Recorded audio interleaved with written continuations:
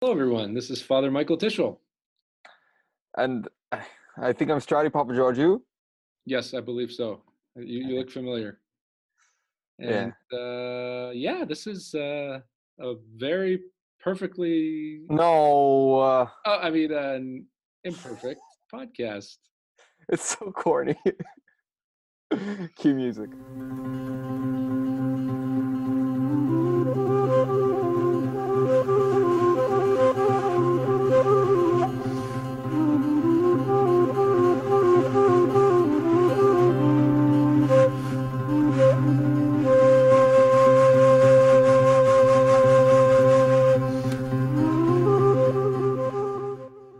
The Kings of Corn. Kings of Corn. Oh man. Oh, man. Oh, Strati. Oh, Father Michael. How we doing? We're doing. Yep. What are you doing? Same. Same. Yeah. Yeah. Ups and downs, but thankful to be alive. Mm-hmm. Yeah. Absolutely. Yeah. Uh, Today was Saint Constantine and Helen. Yes.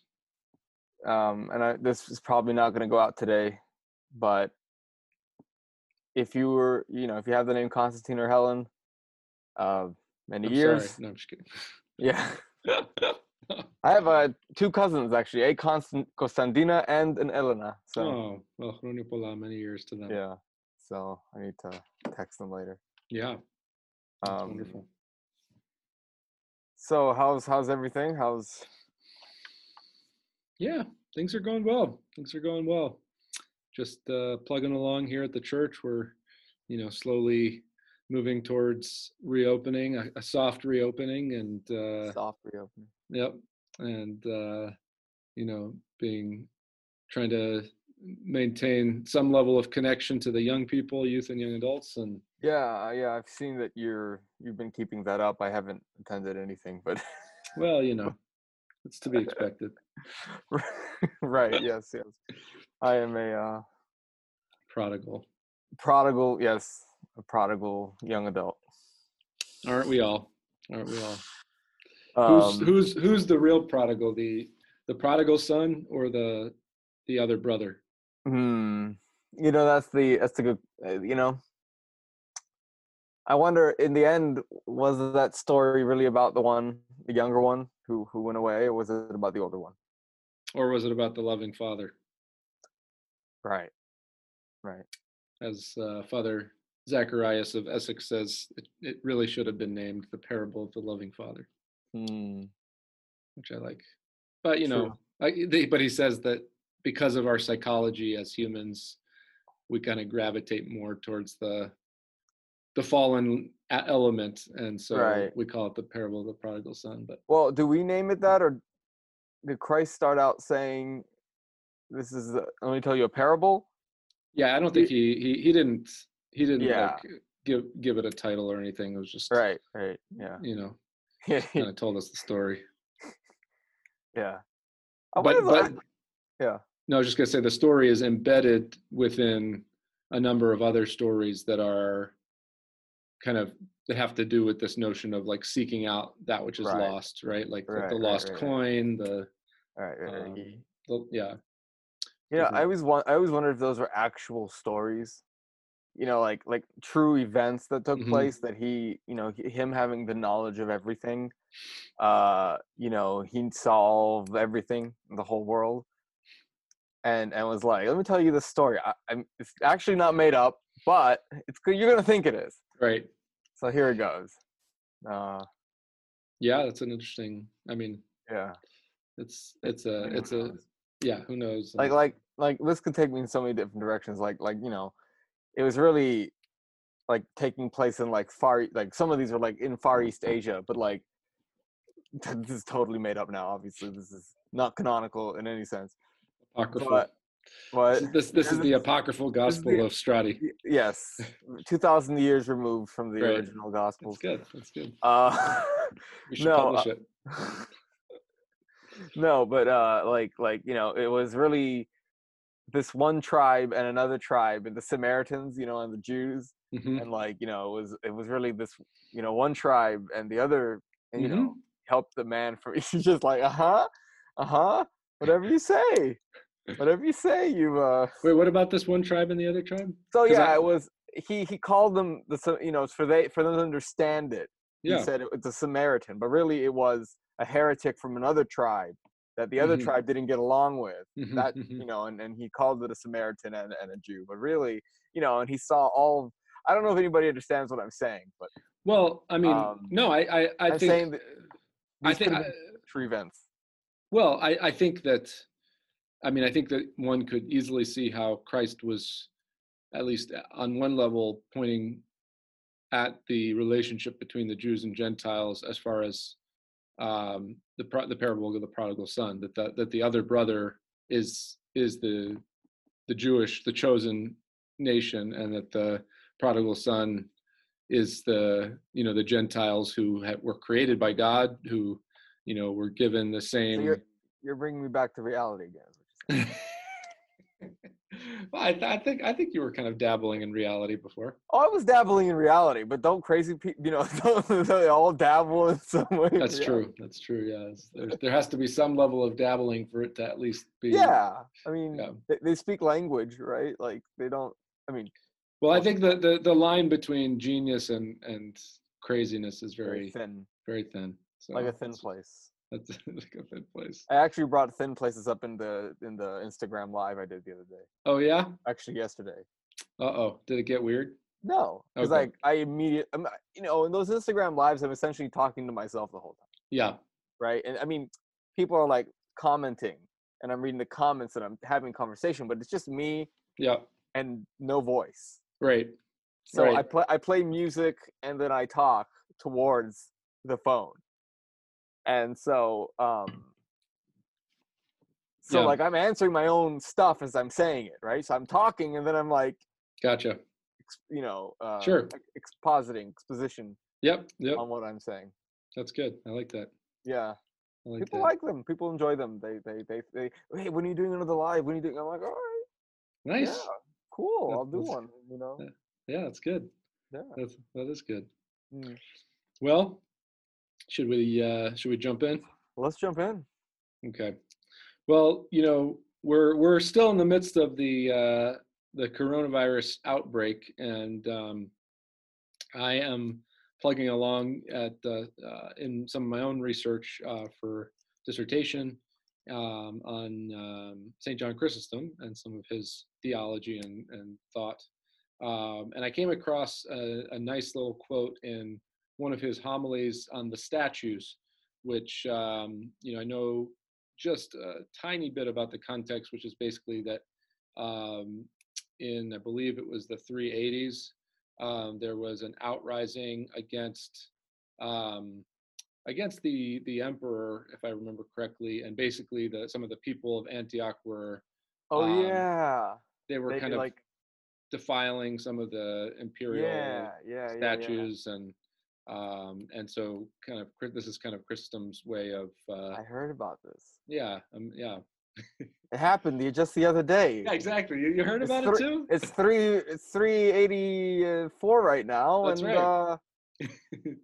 That's right. yeah. Yeah, No, I say I that saw it as on if the news. I lived it. Right. That's how much I enjoy history. Right. No, I Right. read it. I read about it the other day. 1,700 years removed, but Right. Yeah, yeah, yeah. to me, it's real. Yeah. Time and space don't mean as much to you And as they do to other when the people. coronavirus, definitely, because we don't. We're Seriously. Oh my goodness. Yeah, so they're kind of up in arms about this whole situation, and he delivered a series of homilies, a number of homilies, over 20. I don't remember exactly how many. Um, Sort of trying to calm them down and point them in the right direction. And this is I think it's the 18th homily, um, and he is riffing off of St. Paul's um, encouragement to rejoice in Christ always. And I'm just going to pull it up right now so that I have it in front of me. Um, and yeah, he's got a kind of beautiful little piece on what it means to rejoice always. Yeah. And he kind of compares and contrasts that with, more of just like a worldly understanding of pleasure and rejoicing. Yeah. Um, and so I'll just read a Yeah. little Go ahead. snippet, and we can see what pops out. All right, here we go.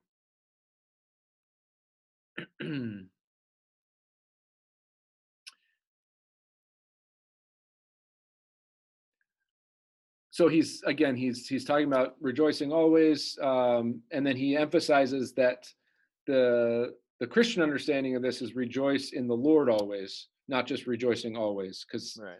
he goes on to say that all other things in which we rejoice, in other words, other than rejoicing in the Lord, are mutable and changeable. They're subject to variation.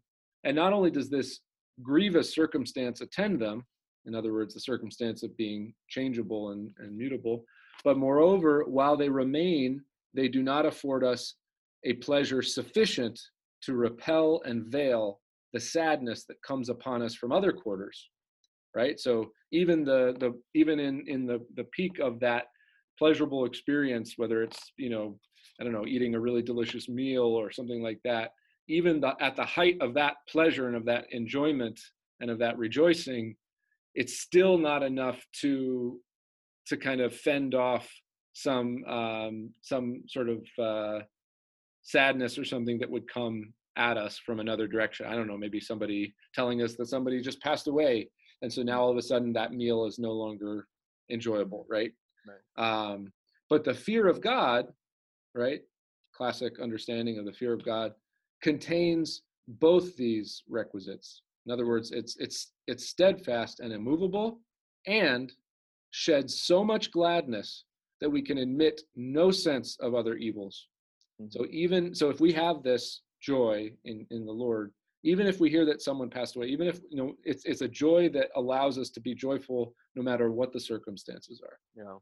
For the man who fears God as he ought and trusts in him gathers from the very root of pleasure. He gathers from the very root of pleasure and has possession of the whole fountain of cheerfulness, right? Because the root of pleasure is God. And we can come back to that a little bit, because people might not really understand that. But and as a spark falling upon a wide ocean quickly disappears, so whatever events happen to the man who fears God, these, falling as it were upon an immense ocean of joy, are quenched and destroyed.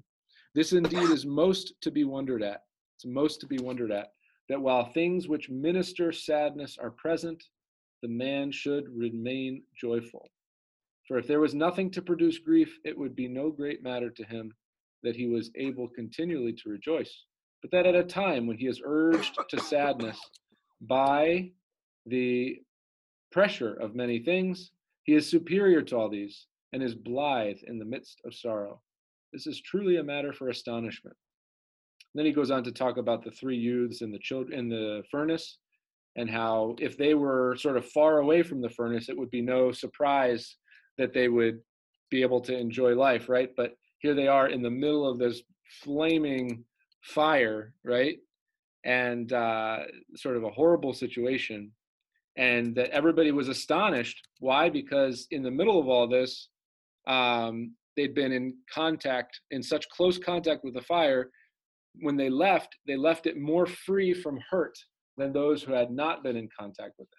So also we are able to say of the saints that if no temptation had fastened itself upon them, we should not have wondered at their continual rejoicing, right? They could be continually rejoicing if they're just sitting in Starbucks sipping on a latte, right? But the point worthy of admiration and that which surpasses human nature is this, that being encircled on all sides with innumerable waves, their condition is easier than that of those who enjoy an entire calm. Mic drop. Ah, You all right there, man? yeah, I know. I'm fine. You should be rejoicing now, though. No, It was not an opportune time to be coughing.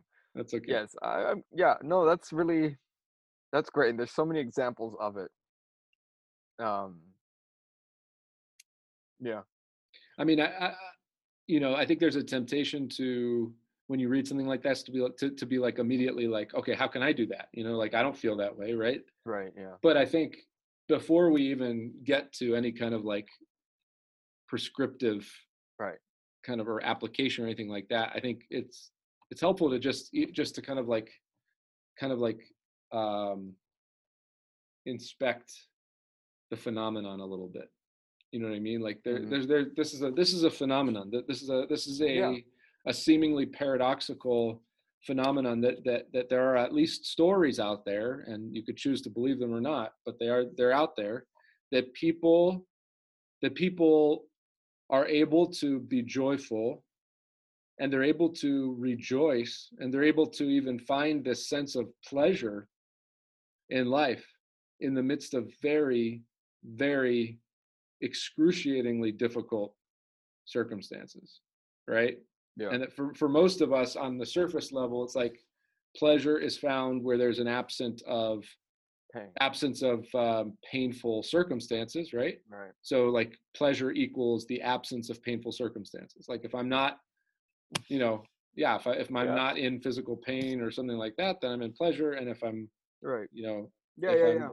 so, but this is a little different. This is like saying no, actually, like St. Paul says, I rejoice in my tribulations, I rejoice in my Right. sufferings. And there's a whole nother phenomenon occurring here, that that these people are able to um, experience a joy and a pleasure, right? That is not touched by external circumstances. Right. It remains the same. What is that Yeah. phenomenon? What's that experience? What's that Yeah. And state? it's interesting because it's it's almost like, not almost, but it's paranormal, if you want to be, if I can be so bold. Now we're really thin places, paranormal. Look, I'm using the language of this era, right? That's right. Oh no, I love it. It is. It's It's paranormal, but in an unsuspecting way. Is what I'm hmm trying to get at. That it's not spooky ghosts or spooky, I don't know, shadows or something spooky, hmm right? This is the opposite. This is paranormal in the true sense, hmm in the holy sense, hmm that you could paranormally be in agony but in bliss at the same time. And that's not normal. Right. That's not quote unquote normal, right? Right. To our perceived situation as people. As people, you feel good because, like you said before, there's an absence of anything bad happening. Right.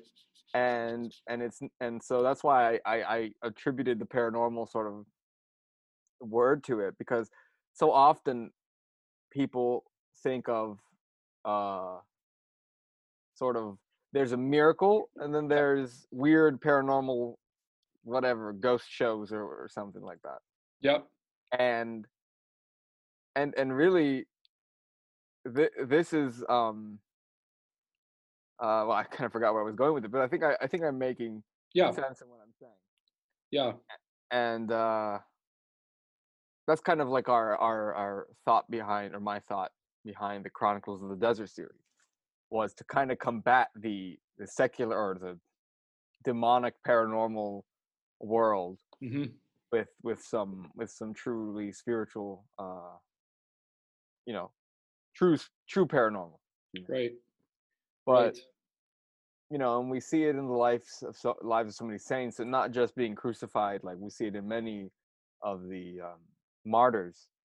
you know Obviously we see it in the martyrs, especially the early Christian ones, where they were put through these tortures, but they're coming out and they're singing, and or joking. I think Saint George, they put him in these shoes. Like, hmm this is how the story goes anyway. Now, I think this version, though, like, all this like extreme torment came, like, they wrote about it a long time later. hmm But regardless, it doesn't change the theme. Yeah. That he was wearing these shoes with, like, um what was it, like nails, spikes, yeah, yeah, nails. spikes, and then and then like when he saw the emperor again, like I don't know, the next day or a few hours later, they had him run with them on, and he started joking, "Hey, what do you think of my shoes? Do you like my new shoes?" Like, who does that? And or how does that happen if there wasn't some sort of you know um what you just said, sort of divine intervention. Right. um I guess I have to like interject here as we're talking, um, and say that as we're kind of talking about this, I have this sort of like anxiety because um, I think there's a temptation, at least for me, to talk about these kinds of things, and then you sort of get like stimulated or kind of like titillated by like the beauty of it in a certain sense. And the I guess, idea of it. yeah, the idea of it, and it's like and then on the other hand, I kind of like I'm like, well, if I were in that situation, Would I be able to do it? yeah, like, or am I, yeah, so am I? I'm talking about it within the comfort of my Right. comfortable home and Right. office and things like that. But like, what Right. what would happen to me? And like, Well, like, I mean, say, yeah. What were you gonna say? well, that kind of leads into what we were going to say before. Well, you said before that before getting into like Right. Yeah. how to get it, Right. Yeah. So and let's just kind of admire, like, be in awe of yeah, the let's be in awe of it fact for that a there are minute. people out there that Yeah. that and their experiences of people who, Right. like, another one that comes to mind It's is Saint Porphyrios for me. I mean, more hey, modern. that's funny that you mentioned him, because this example came from Saint Porphyrios, but it's from the Acts of the Apostles, Ah. Of Saint Stephen, Ah. right, where like Saint Porphyrios talks about how if like if you or me, like if someone like threw like a stone at me, or even just like insulted me or something like that, like, or did something to me that like I wasn't expecting, Yeah. so it elicited sort of a very gut visceral response, right? Mm. And a negative response. Like I would be like, it's revelatory. Yeah. Like if someone throws a stone at me, it reveals what's inside of me already. You know what I Yeah. mean? Like I can be calm and serene, Right. but if you're sitting across from me and we're just having a normal conversation, and then you just like pick up a rock and throw it in my face, just like randomly, like we're just having like this really pleasant, like nice conversation, and then there's just this rock, and you're just like Yeah. playing with this rock, and you just chuck it at my face. Like, it's I'm gonna all of a sudden you're gonna see the true Father Michael. It's like, I am not gonna be happy, Strati, and I'm gonna, I'm probably, you're So gonna see sorry. all I'm the so sorry. latents. I didn't mean to. I didn't mean Why'd to. you do that, man? I'm Like, we sorry. were just having a conversation.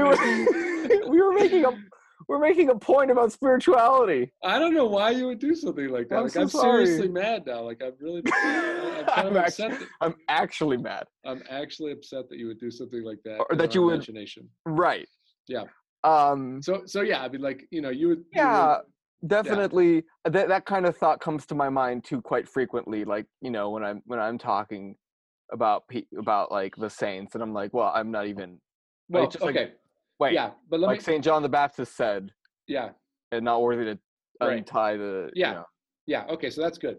But the that's good. Now be quiet. No. It's all related. I realized I hadn't finished my thought about Saint Stephen. So he was like, you and I, if someone threw something at us, like, we would automatically, and obviously he's a saint, so he's just being nice and humble, right? And associating himself with us. But like if someone threw Porphyrios. If someone threw a stone at us, we would react in anger. Whereas Saint Stephen, when he was being stoned, right?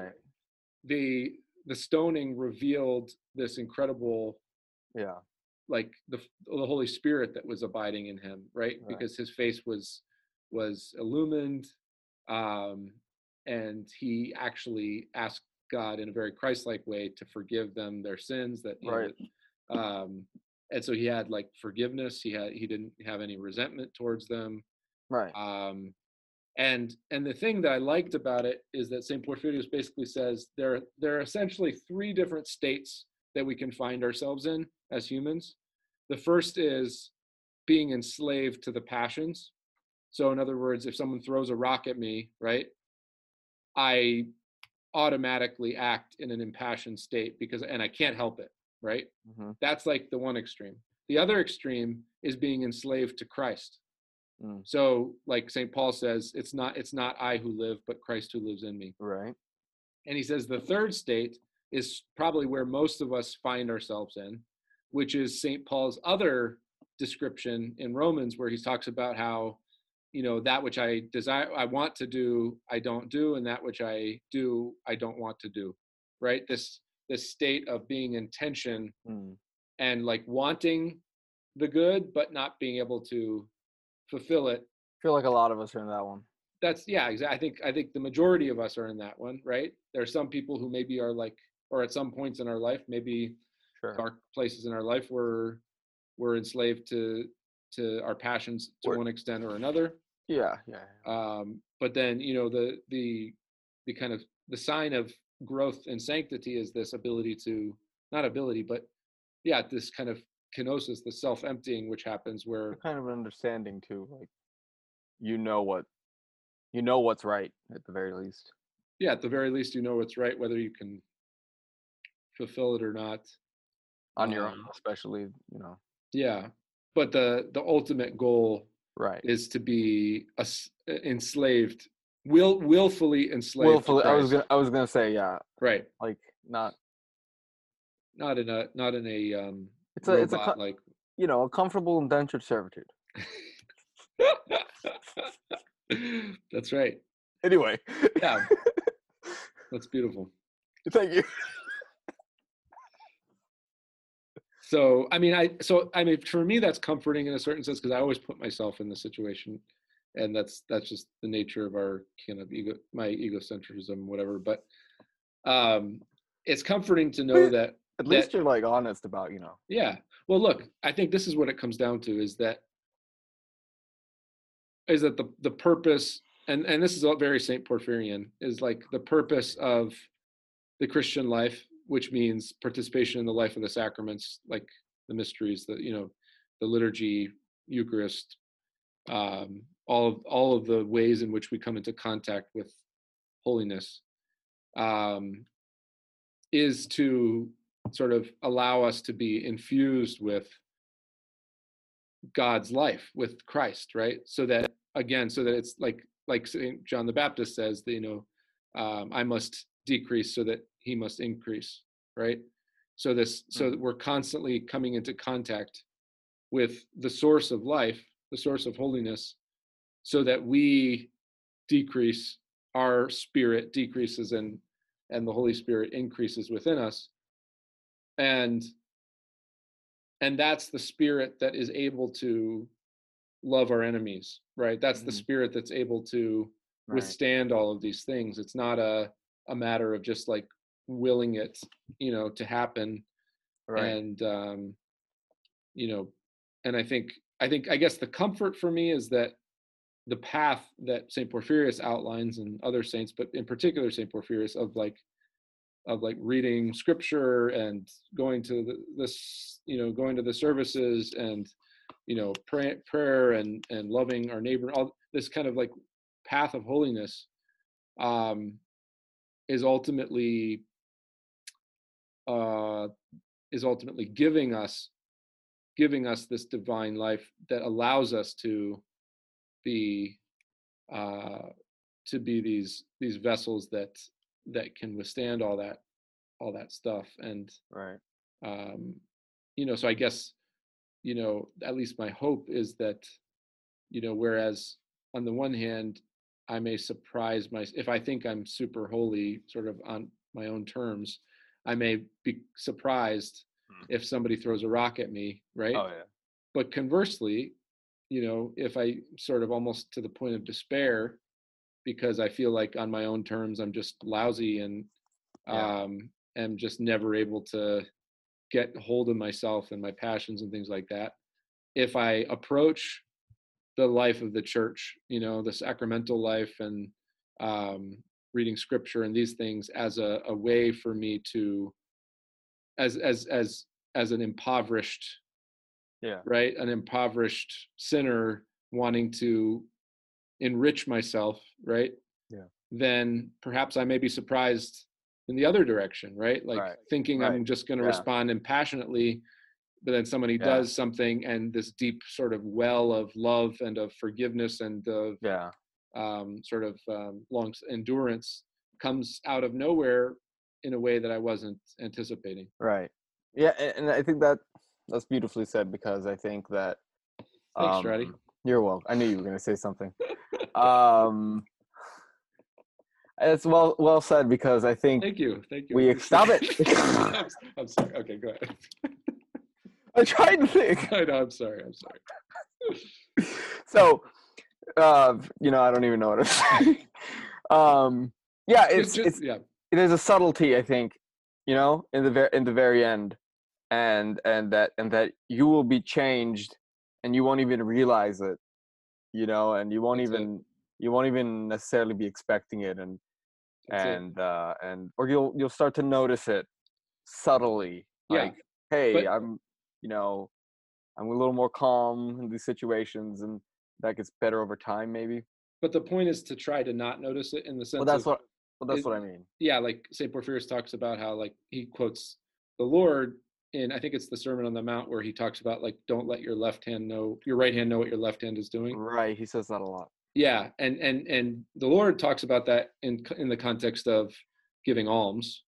But St. Porphyrius sort of extracts that principle, and uses and kind of generalizes it to basically say, don't let your old man, your old self, your sinful self, right, see your new man, your new self pursuing virtue and pursuing Christ, right? Because if your old man, if you're old, to use the Pauline language, if your old man takes notice of that pursuit, then it's going to respond and react and kind of like fight against you to do that, right? Right. Or yeah, through giving you maybe ego, or no, look, I'm so much better now. I'm so great now. Mm-hmm. It's just, it reminds me of like a seesaw. It just reminds me a little bit of a seesaw when we talk about it. It's like, this may not be encouraging to anybody, maybe, but it reminds me of, like, you have to be very careful not to tip it. And maybe I'm wrong. And maybe in some ways I'm right too. Like, yeah, I guess, I mean, it could elicit this almost kind of paranoid kind of response, where it's like, did I, I can't let and that's kind of how I used to think that when I would read like Sermon on the Mount, and the way that Christ talked about, like, don't let your right hand know what your left hand is doing, like you sort of, like, in this really like blatant way, you kind of like how could you possibly not let yourself know what you're like I'm gonna go feed the poor, and how could I possibly like not know that I'm going to feed the poor? I'm going to feed the poor. Like, how could I do that? And not to think much of it. Is that the kind of well, the key here? and yeah, that's, and again, that's kind of the line that I've always taken. But I think there's a story of St. Porphyrius that, at least for me, like really helps with that, which I think we may have talked about on the podcast, or maybe off the podcast, but it's at the very end of his Vios και Λόγοι, the Wounded by Love, where he goes to Patmos. Mm-hmm. He talked about this, I think, right? Yes, and I've read it. You've read it too. But like, he goes to Patmos with some of these friends on a pilgrimage. We've talked about it a while ago. Go ahead. Okay, yeah. I think it's it's like, to me, it's worth bringing up like as many times as possible. And basically, he goes into the cave where, tradition has it that St. John received the revelation of the apocalypse, the revelation of the revelation. And St. Porphyrius has this incredible experience of like feeling the grace of God enter into him. And it's so strong that he feels like he would just like just burst, and he realizes that if he were to stay in there and to kind of continue to experience that state, and because the place was crowded with pilgrims, that people would think he was crazy and it would draw attention to himself. So he tells his friends, let's get out of here and we'll come back again later on in the day when it's less crowded. Okay. So they leave. Presumably the grace of God sort of recedes. And they come back later on, and he tells them, you stand in the back of the church, because the way that the cave is set up, it's like a little chapel within this cave. You stand in the back, kneel down, and if anything happens, like, don't pay it any attention, basically. So basically, like, warning them that there might be this kind of like mystical experience that they might see. And he goes to the front and he kneels down and he does the Jesus prayer for 15 minutes. And he says, nothing happened. It was like desert, just like desolation, like nothing happened within him.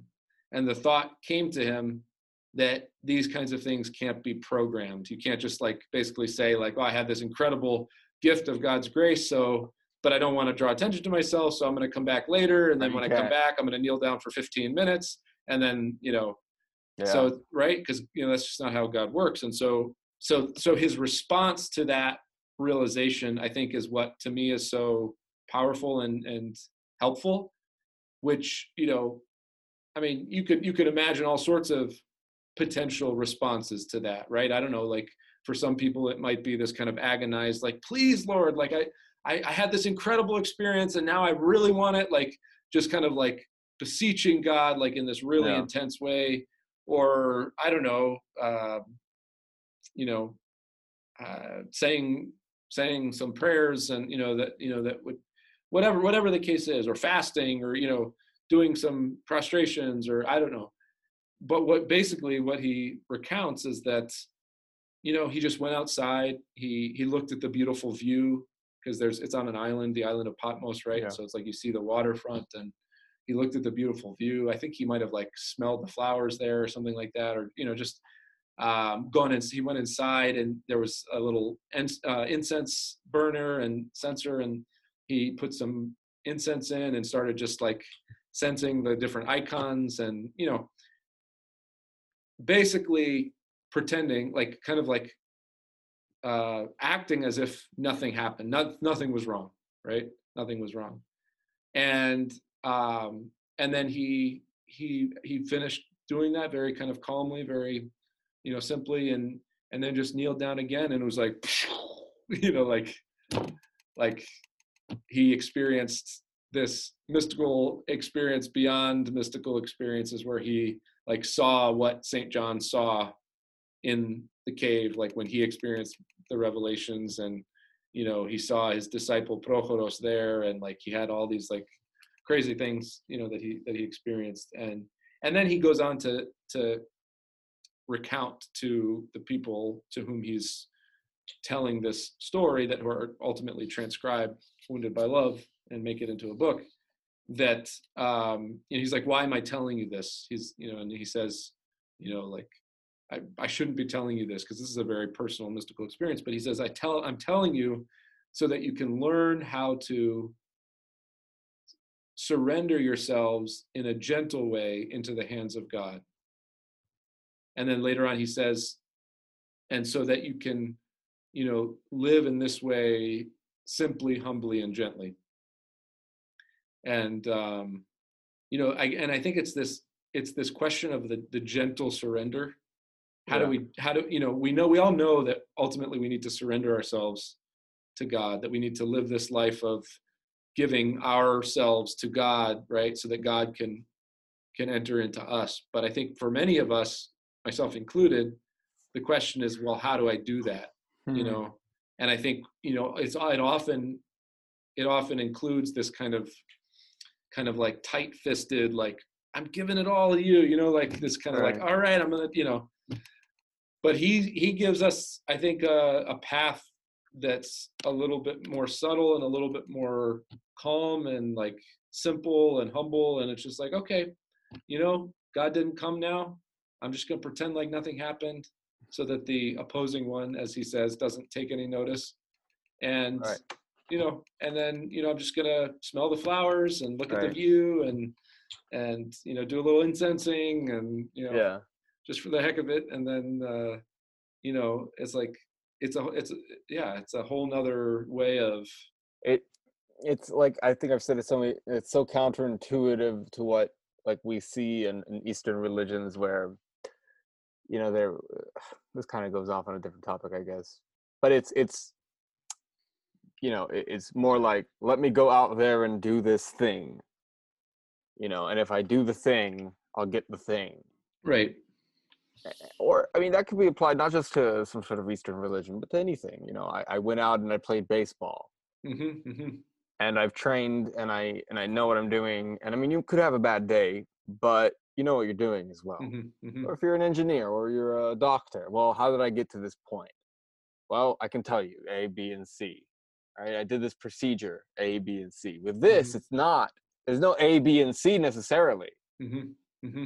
I mean, there Hmm. could No, maybe. no, that's There no, no. could, That's but that's a very good way of putting it. there usually isn't, right? So it's, Yeah, it's like A, it's B, but before A and B there was C, right. and It's then came Z, and then there was G, and we don't even know how we got there in the I love that. I really like that. I like that way of putting it. Yeah, you it's know. very unformulaic, pre-formulaic. I don't know And how. Yeah, yeah. and actually that explains a lot of things. That explains why orthodoxy seems so not um Systematic. systematic to Hmm. Westerners. Hmm. It's because there really is no system necessarily. It's like more of a big jumbled system. Not a jumbled. I don't mean jumbled, but it's a big. There's no one cookie cutter way, and we don't list 7 sacraments, and Right. we say those are the sacraments, and and we yeah. Well, there's a Orthodox psychologist, Dr. Al Rossi, who says that when he was in I think his doctoral program for psychology, one of his professors said that the sign of mental health is learning to live with ambiguity. Mm, And I think that, you know, for fear of kind of making a really reductionistic blanket statement, I think the West and America, I think in the West and America, like maybe because we've sort of bought into this dream of progress, yeah. um, we were sort of so tantalized by our enlightened ability and potential to progress Right. as humanity that we have actually neglected what it means to actually be human. Right. And I think people in more indigenous and Eastern cultures, Yeah. I would include even like Far Eastern, and I mean just kind Sure. of like, Sure. yeah, Sure. people in these kind of more kind of Sure. Yeah. Yeah. traditional ways of looking at things. I think they have this sort of beautiful sense of humanity that's very advanced. Mm, And I think in many ways, like again, in America, we've sort of traded the pursuit of becoming human for this more externalized pursuit of human advancement, if that makes sense. yeah. It's all very external. Hmm.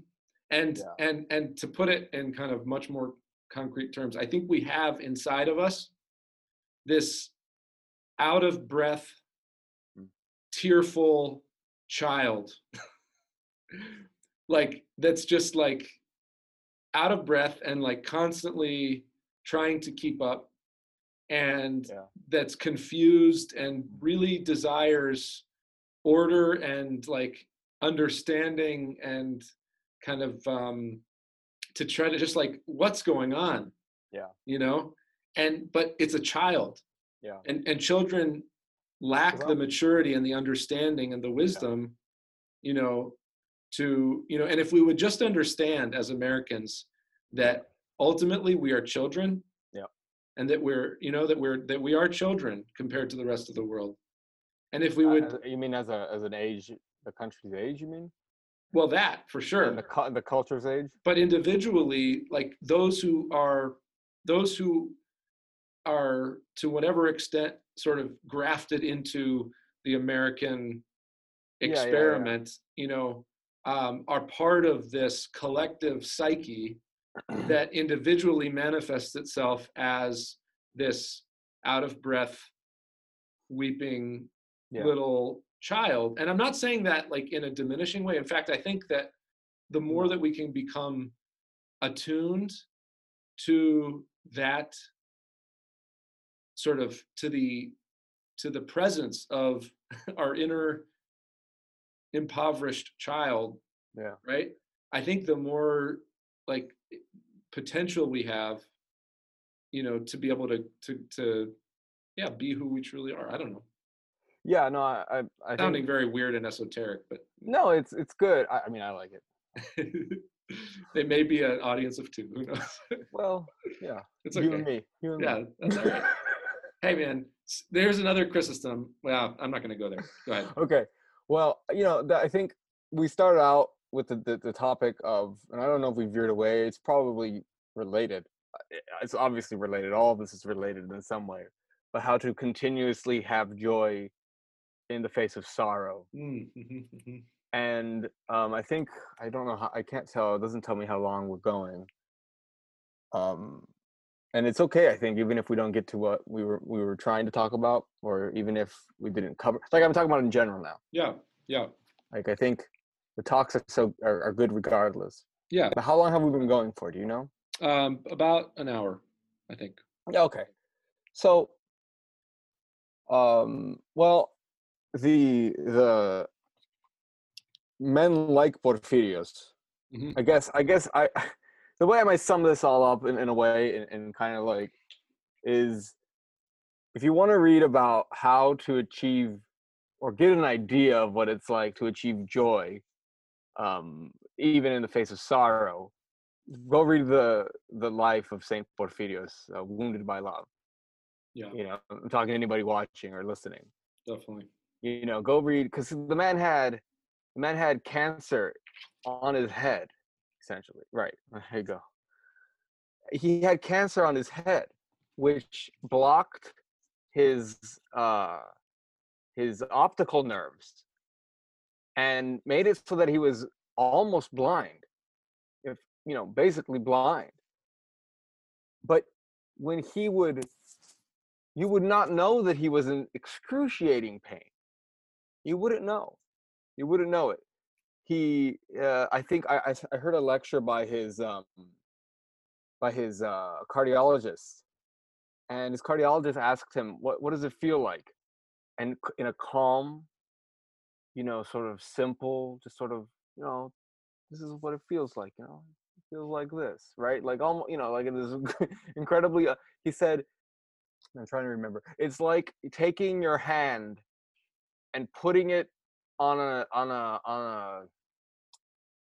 like boiling oil on a pan and putting my head and putting it on the pan, or something like that. I forgot how but he described it in like it's like calm, and that's how he felt in that moment. I don't even Yeah, I don't it even know how really I would be. well, but what it does remind me of is how we as Orthodox Christians depict the crucifixion Right. iconographically. Ah, beautiful, Yeah, beautiful. It it's not Christ in agony. right. Ah, so good, Yeah, very good. Because and there is a real distinction there. Even I don't know if anybody out there has watched the recent film by Terrence Malick, A Hidden Life. I highly recommend it. It's an excellent film about. I think he was a recently canonized Catholic saint or beatified. I don't know. I don't remember exactly the way they put it, but yeah, they have like yeah, Catholic saint. Basically, he died under Nazi occupation, and beautiful depiction of this like very simple family up in this farm country. Um, I don't remember which Nazi occupied country it was, but anyway, and they're not trying to like impose their beliefs on anybody, but it becomes clear they have a very loving relationship. It's like the husband and wife and a few girls, young girls, and they're just trying to do their farm thing. But the husband starts to become troubled about the news he's hearing about the Nazis, and there's something about it that strikes him in a very kind of negative way, and he doesn't want to like go out and protest or anything, but there are certain things that sort of come to his door, like people getting money for the war cause and things like that, that sort of elicit like this kind of dilemma, like he has to choose, like does he give money or does he not give money based on, and he's concerned about what he hears, and everybody in the village, everybody in the town, the mayor, everyone just immediately bow down before the Nazis and before Hitler. But there's something about it that's very concerning to him, and he's constantly thinking like, is this just my pride? Like, it's like this really beautiful kind of like and like challenging kind of exploration of like what it means to have convictions like in the face of something like that. But and throughout he's being prayerful about it. He even goes to the priest, and the priest ends up being like basically a Nazi sympathizer, and like and all this, and even the bishop, and like, I mean, like all like the way up. Austria or something. Yeah, something like that. They were very right. One of those countries, yeah.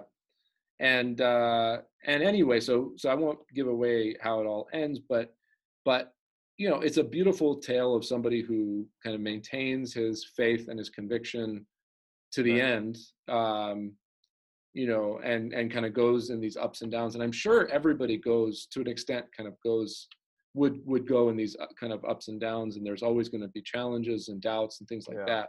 So I don't want to sort of diminish that by any extent. And here I am, talking about it in my comfy, cushy. Right. And yeah. And sometimes when people like will make a post, I've seen this in Greek, where like, and you hear it in English too, like he did so much for you, and what do you do? It's like, I'm not, we're not gonna be perpetually feeling bad, right, emotionally, because we're a little more comfortable, right, and at the same time, there is something to be said about being less comfortable. Right. I actually making a point now to stand more in church. I'm 29, not 85. I can stand for an hour, right? Like, I don't know, in my own humble sort of not Saint Porphyrios way, I almost say like add some hardships that aren't there. And that's what the monks do anyway, right? They add, like, they carry rocks on their back, so like in church, start standing, start doing some less pleasures, something, do anything, and maybe, well, I mean, he started with that. I mean, his whole life, his early life was characterized by hardship, right? I mean, his dad had, Saint Porphyrius, his dad his dad had gone to work in the Panama Canal. He was helping to support. It's okay. There's so many things I don't remember about him anyway. We made the video. We didn't put that in. All right, well, go on. That's all right. And he was helping to support his family, his mother with all the kids, and then when he ends up finally getting to Mount Athos, he finds he doesn't find, but they find him really on the boat. One of the two brothers who became his elders, they were like some of the strictest. Yeah, he did run away from home. Yeah. They were like the strictest, among the strictest monks on Mount Athos. Right. So he had this very strict and intense upbringing, and it was really when he, in the midst of all that, he had this kind of eros, right, which was beautiful, is this love, passionate love for God. But it was really wasn't until he had to leave Mount Athos for health reasons, ended up becoming ordained off of Mount Athos, and became a confessor very early on. He was like 19, 20 years old. He was very strict too. He started out very strict, right? He had the confession book, the Exhomologitarion, and he was basically just doling out these like super by the book penances. Probably monastic. Right. Penances, Yeah. Or but without any kind of, like. Right. Yeah. But then like people would come, like he'd bump into people like a year or two later, be like, how's it going? And he's like, oh, I don't go to church anymore.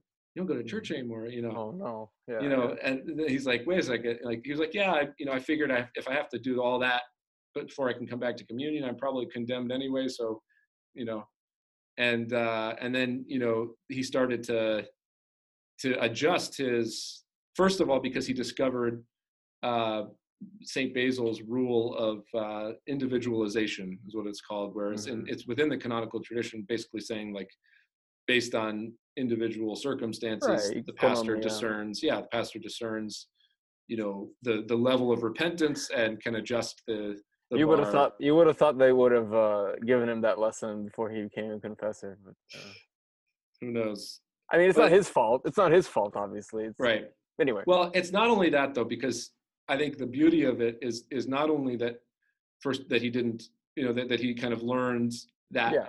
sort of essential principle of pastoral discernment, but it's also that he discerned within the psyche of the contemporary faithful person Yeah. a sort of frailty and kind of like a fragility and an inability to sort of live the same kind of level of intensity of the elders and Orthodox of old. And so what he did was, instead of giving them these penances, he would say, hey, read a little bit from the Gospel of John, the Gospel of Love, or read the Paraklesis, the supplication service to the Mother of God, or read these beautiful hymns that are filled with love and filled with eros, that will kind of, and he talked about how it's that inner awakening, the inner kind of like softening of the heart that they can experience before they experience any of the. So it's almost like he started really strict, and then he didn't like water it down, but he sort of like descended down to the level of where people were actually at, so that he could actually, and not just in theory or in thought, but actually bring them up to that place of crucifixion that we're talking about, right? And I think, just to bring it back to that film that I was referring to, A Hidden Life, I painted this beautiful picture of the film. There's one aspect of the film that bothered me and continues to bother me. And I might be reading into it from my cushy, comfortable lens, but I think there is something about this Orthodox spiritual approach that is a little different than what I perceived in that kind of approach coming from the Catholic tradition, which to me, what was the approach? Basically it's the, how like sometimes with some like really like intense fanatical, like super Orthodox, there's this question of like how much grace is there in the like outside the church. Okay. And like, is there any grace in the Catholic Church, or is there like no grace? Like to what degree has the grace left the church based on, okay? And let's take our measuring cups out and I've never really been inclined to get into that kind of conversation.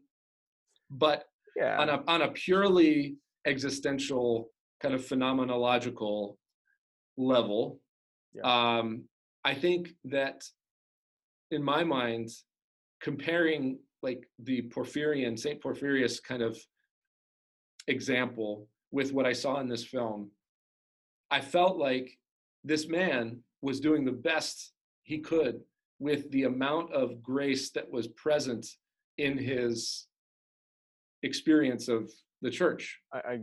And there was sort of this like very impoverished sense of the grace and the presence of the light and the love and the life of Christ. And so a lot of it was mostly his will sort of like pushing through this very difficult circumstance, and little sparks and flashes of tiny bits of grace here and there. Whereas I think from an Orthodox perspective, I feel a little I feel like I'm there's some like judgment in me for saying this, but it's what it is. Podcast. I know. It's an Orthodox podcast. I know. I'm just confessing that, right? Fair enough. It causes a little sense of kind of discomfort in that sense. But I'm just going to say it is just that. Just say it.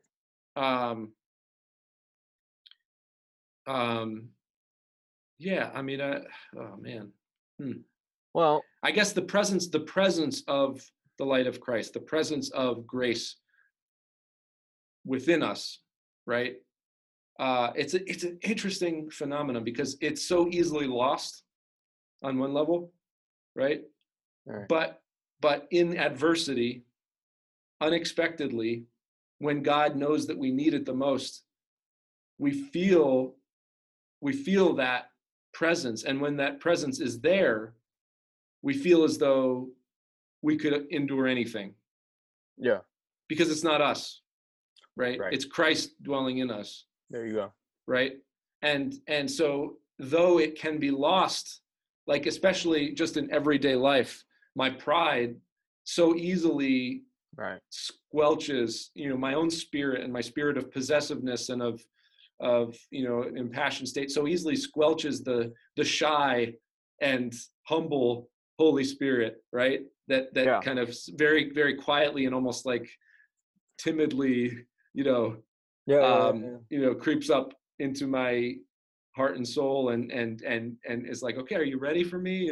Like, and it's like, no, I want to do it myself. Get out of here. It's like, okay. All right, it's like, it's like, no, okay. So finally, I've been beaten down by life enough to be like, you know what? I can't do this myself. Right. I can't do this myself. It's like, okay, that's when the Holy Spirit comes in, like slips in there, and it's like, whoa, I could do anything. Well, Like, well, when the not, I mean, this, I don't know if this is on topic, but when the Nazis entered Greece and they entered Mount Athos just, all right, don't burn the place down. Like, it's great, Hitler, right, okay. sure. Ottomans came around. Okay, Islam, not a thing, but don't burn the place down. Women, don't bring them here either. Great, yes, Sultan, and like that's how that's Yeah, how Mount Athos was not destroyed by mhm, everybody who invaded it. Um, interesting. yeah, I don't know the story about the thing, but I get the sense that it was like, well, wasn't he brave? Yeah, He and stood up again, to it's the Nazi yeah. ideology. I don't know. I mean, we could. No, it like, again, like, on the surface level, it's such a beautiful thing because he has so much love, Yeah. and it's this Right. very Right. kind of Right. like, and Yeah. quiet, kind of like everything's right Yeah. about it except for this very Like. kind of deep, like like phenomenon of this presence of grace and the Holy Spirit that sort of allows you to be meek and mild, Yeah. um, And it doesn't seem to be there. without having to sort of like be meek and mild, but like true. That that otherwise you'd either have to be completely complicit, like surrender yourself completely, or sort of have this force of will to resist, if that makes sense. So it's either on a human level, you either bow down before the regime, whether it's an So actual you're regime or a spiritual regime, so right? you're speaking of this as like it was like a metaphor, like almost like a metaphor. Yeah, I think it's like what I saw was was a lot of human effort and just a tiny bit of divine I intervention. see. And You know, again, like, who am I to say? I've sure, never been yeah, been in no, that, but it's more of just like again, on a spiritual level, like the what I see in someone like Saint Porphyrius is like this well, abundance of grace, right? right. And just a time, and he himself talks about it. He says like things are here.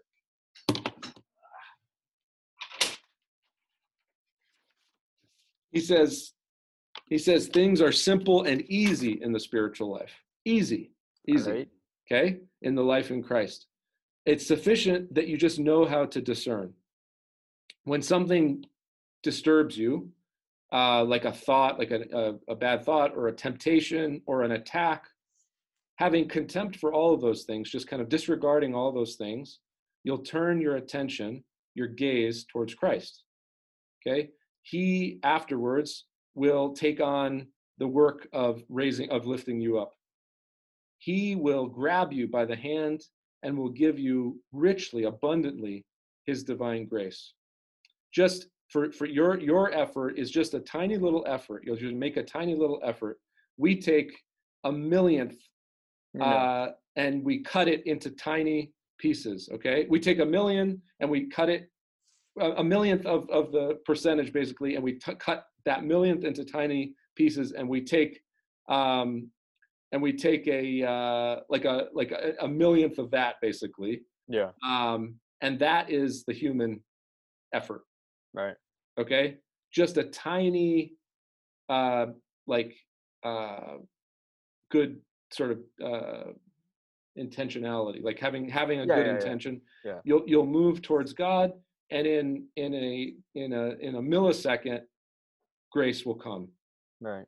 You'll think um, you'll think about it, and the Holy Spirit will come. You don't do anything. You move towards that direction, and immediately divine grace comes. I think so. What you're describing, if I'm not mistaken, is that there seemed to be more of a humanistic element in the other guy, Yeah, and and it's more of so this hard for me idea. to say that without like. But I know what you mean. From our, maybe not our personal experience with grace, but at least from what we've read of the fathers, Right. the What's saints. present from a communal perspective, Right. right, like our And like the community. there's a great quote. Well, the quote I heard it with my own ears from a video. Klaus Kenneth. Yeah. And he was. I think Oh yeah. I've probably said this on this Oh yeah, yeah, podcast, yeah. but why don't Was we it- say it yeah, again? yeah. Say it, say it, say it. I don't think you've said it on the podcast. Okay. He's in Cyprus actually, Klaus Yeah, Kenneth, this is good.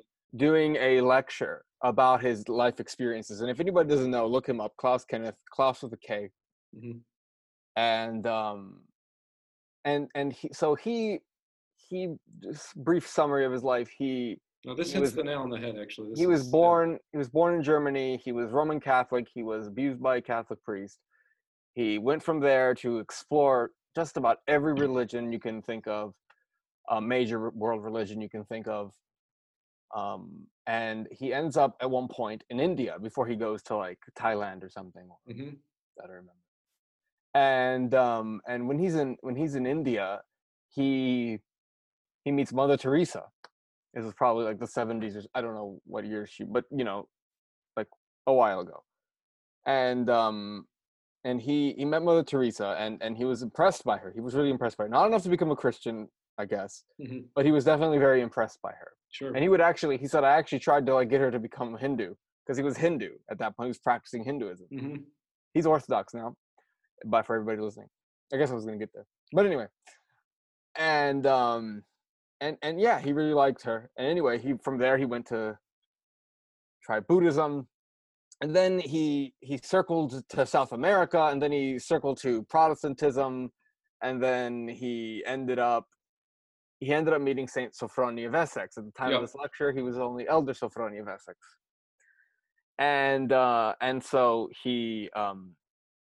they asked him, and I think it was young people who were asking him, who were watching, who were there for this, and they asked him, so who would you say was more holy, or Saint Teresa, or Mother Teresa, Right. or Saint Sophrony of Essex? Right. And he goes, well, I mean, you can't like, Sure. get a scale out and put them on, and get some Sure. sort of like measurement of how who's more holy. But he said, if I were to say, having known both of them, I would have said that Mother Teresa had love, but Saint Sophrony was love. Yeah. And this is Yeah. an interesting example of what the Orthodox spirit, for me, this is an interesting example of what the Orthodox spiritual life can bring you versus outside of it. Not to Yeah. say that you can't experience Right. God's love. If you're Sure. a person and you're yearning for God, not to be an ecumenist, but I think that not knowing any better yourself, Sure. like let's say you're just some person living in any country and you just cry out to the night sky. Of course. I think that the night sky, being God, the creator of all, who loves Absolutely. mankind, will do something for you. Absolutely. So this is a topic lately for me, and yeah, because people are can be very vehemently against everything outside of Orthodox. And I'm not saying, well, let's go become Roman Catholics or Hindus. Not that the two are the same, but you know what I mean. But at the same time, God is beyond our. He's not black and white. No, He's not black it's and white, and it's yeah. definitely confusing for us, human beings. But in the West, especially, people want everything to be concrete in a box and Hmm. shipped to you, and in a nice package, where you will open it up with a little knife and you will get it out, and and it'll be clean and it'll be perfect. That's not really how God seems to be working from everything that we see. He's not working in this humanly reasoned box. Well, and to take it back to Yeah. our little child, our inner child, Ah. our inner scared child. Yeah. Um, the problem with boxing it all up neatly is that we are neglecting our inner scared child. It's like almost like a punchline. Yes.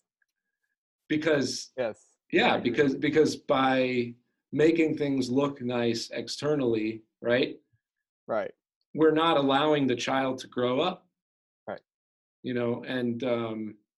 and ultimately the child is scared, I believe, based on the fact that it doesn't fully understand what's going on. The child.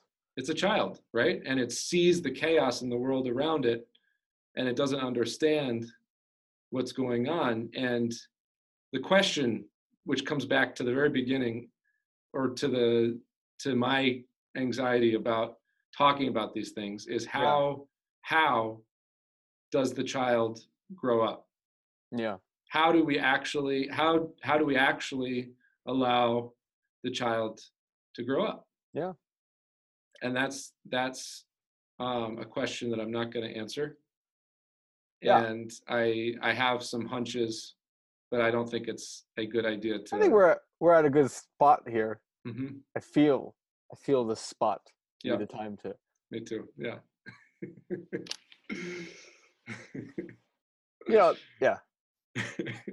All right. Amen. Amen. Amen. Amen. Amen. I'm gonna stop the recording. Oh no! Goodbye, everybody. Yes. And We're not even gonna say goodbye to you because it doesn't matter. you're jumping the gun. Closure. You're looking for closure, This is such an imperfect podcast. and it's premature. Yes, and we want to leave you uncomfortable On imperfect terms. on imperfect terms. We're not going to perfectly wrap this up. We're not. Goodbye, So, everyone. goodbye.